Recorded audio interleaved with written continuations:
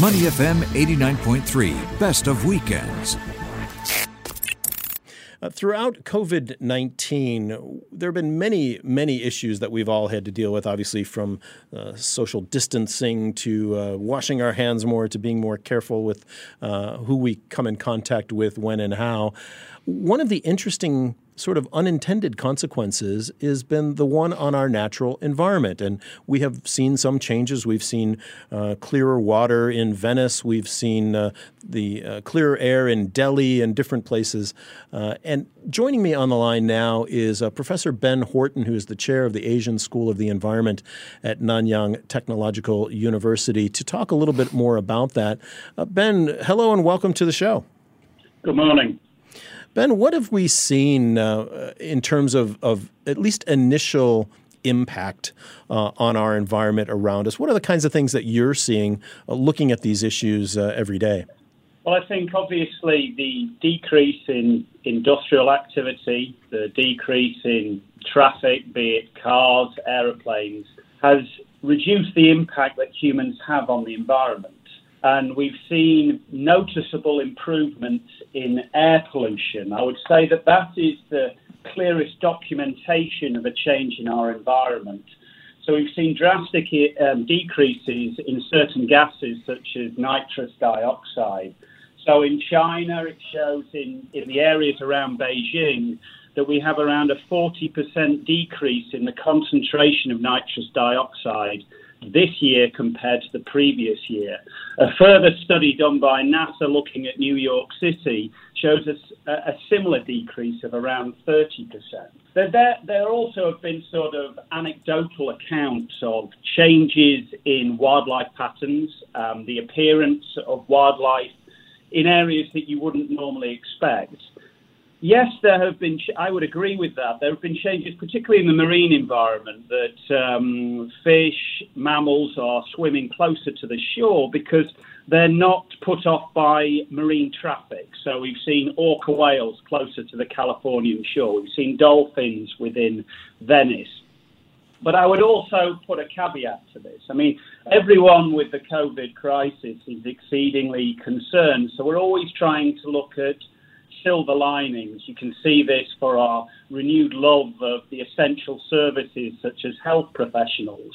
And therefore, I think we're also clinging to the fact that the environment is improving. But you need to place that in context. You know, the 20th century in environmental terms has been defined as the sixth greatest extinction, with the extinction in the 20th century 100 times more than it would have been without human activities. So I think that's something to, when we talk about this, it's a very small uptick in environmental change on a background of terrible environmental disasters in the 20th and 21st century, which I believe led in some ways to the COVID crisis.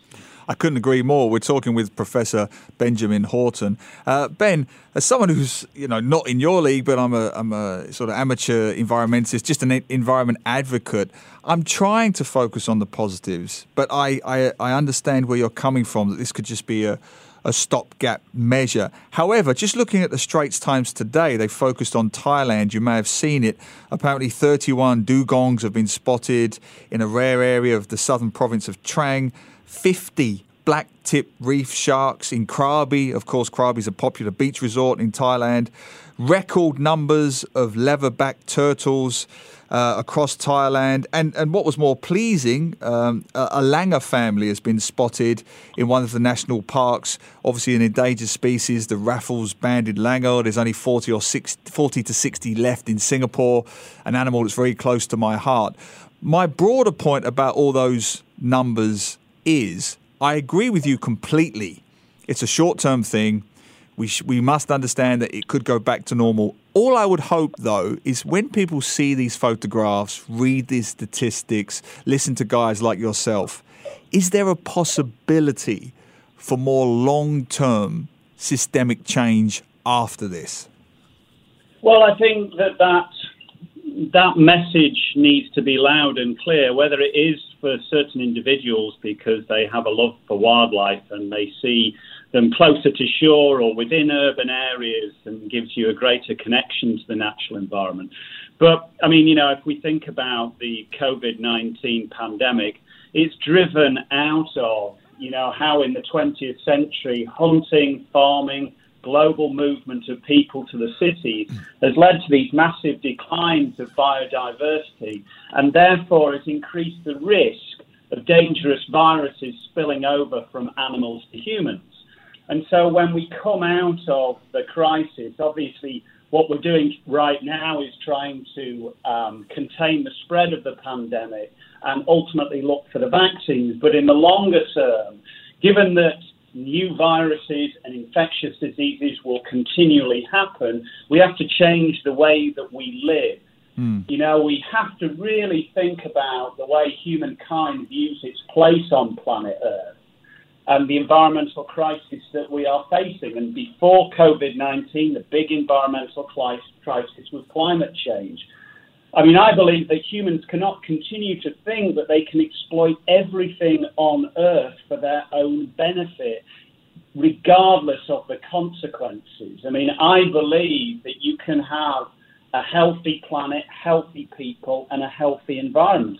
But we have to have changes in the way that we work and live. And this comes from rich and poor societies. It comes from all countries and all cultures. I mean, we can see this with COVID-19. It doesn't matter whether you are rich or poor. It doesn't matter if we think about the US, whether you're Democrat or Republican. This virus can kill you.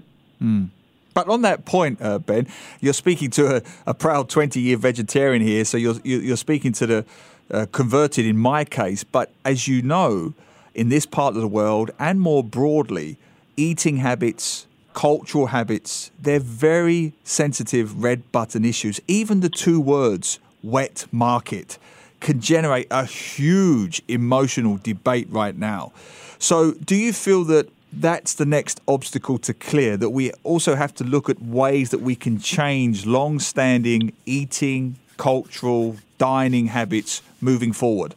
Well, I think COVID-19 is an indication of the complex, connected modern life that we live, and it affects the disease occurrence from health and safety standards moving through to the spread of the disease. I mean, initially, this is due to overcrowding. It's due to the rapid movement of people to urban areas. It's then linked by our travel with business and leisure. And maybe after this virus, we will think of more ways to remain at home instead of constantly getting on aeroplanes. And as a result of this, because of the interconnected of our world, our diseases from outbreaks became epidemics and then quickly became pandemics. Then governments were understandably reluctant to take emergency measures to contain the disease. And all of these aspects of human activity are the same as the climate emergency. Indeed, you could think of COVID-19 to be another example of how we live unsustainably in human civilization. So after we've got over this emergency of the pandemic, we need to think of wider social factors to make sure, although these events are going to happen again, that they don't happen with such severity. And I truly believe that previously we didn't consider the natural ecosystem. We didn't value beyond the economic resource that it may provide, for example, in petroleum or in foodstuffs. We didn't see about what the intrinsic value of the natural environment is and how important it is for human health. I mean, we must remember, the biosphere is a vast interconnected array of microbes, plants, animals. They all coexist in a dynamic but stable ecosystem. We also must remember that there have always been viruses. Humans and viruses have co-evolved. There's sort of an arms race going on that has been existing for tens of thousands to hundreds of thousands of years. Viruses have infected human cells, so the cell defense systems become stronger and vice versa. And for millennia, these forces have been in balance, but now they are not, and we need to correct that balance. Otherwise, these diseases are going to become pandemics again and again.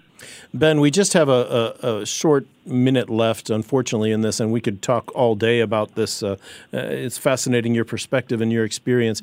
But do you feel like when we eventually come out, by the time we come out of this pandemic, that there will be the intelligence and the political will to make long-standing changes that need to be made on some level, maybe not 100%, but at some level? Well, I mean, I think you've got to have that hope. I mean, I've been studying climate science for 25 years, and you would think after studying a topic that although the scientists have been talking about the dangers of climate change since the 1990s and nothing really has been done, there has been a Paris Agreement signed, but really we've not seen governments do the level of action that we want, that you'd think I'd be a pessimist. But I work in a university, and I work in a university surrounded by young, bright people. We have the most technologically advanced workforce that we've ever had. We have social awareness because of the internet, unlike anything before. So you have to hope that an event like this jolts public psyche, their consciousness. We have to change our goals and motivations and ambitions. I think that maybe I'm talking to the converted, and many of your listeners are like this, but we need to, reject the negative forces of populism, privilege and greed and extremism. We need to think about creativity and innovation. And then the other thing I would like to say is that the answer to COVID-19 is science. Someone's going to develop a vaccine. That's going to be a scientist. Do want to thank you so much for being on today. Hope to have you on again. To listen to more great interviews, download our podcasts at moneyfm893.sg or download the SPH radio app available on Google Play or the App Store.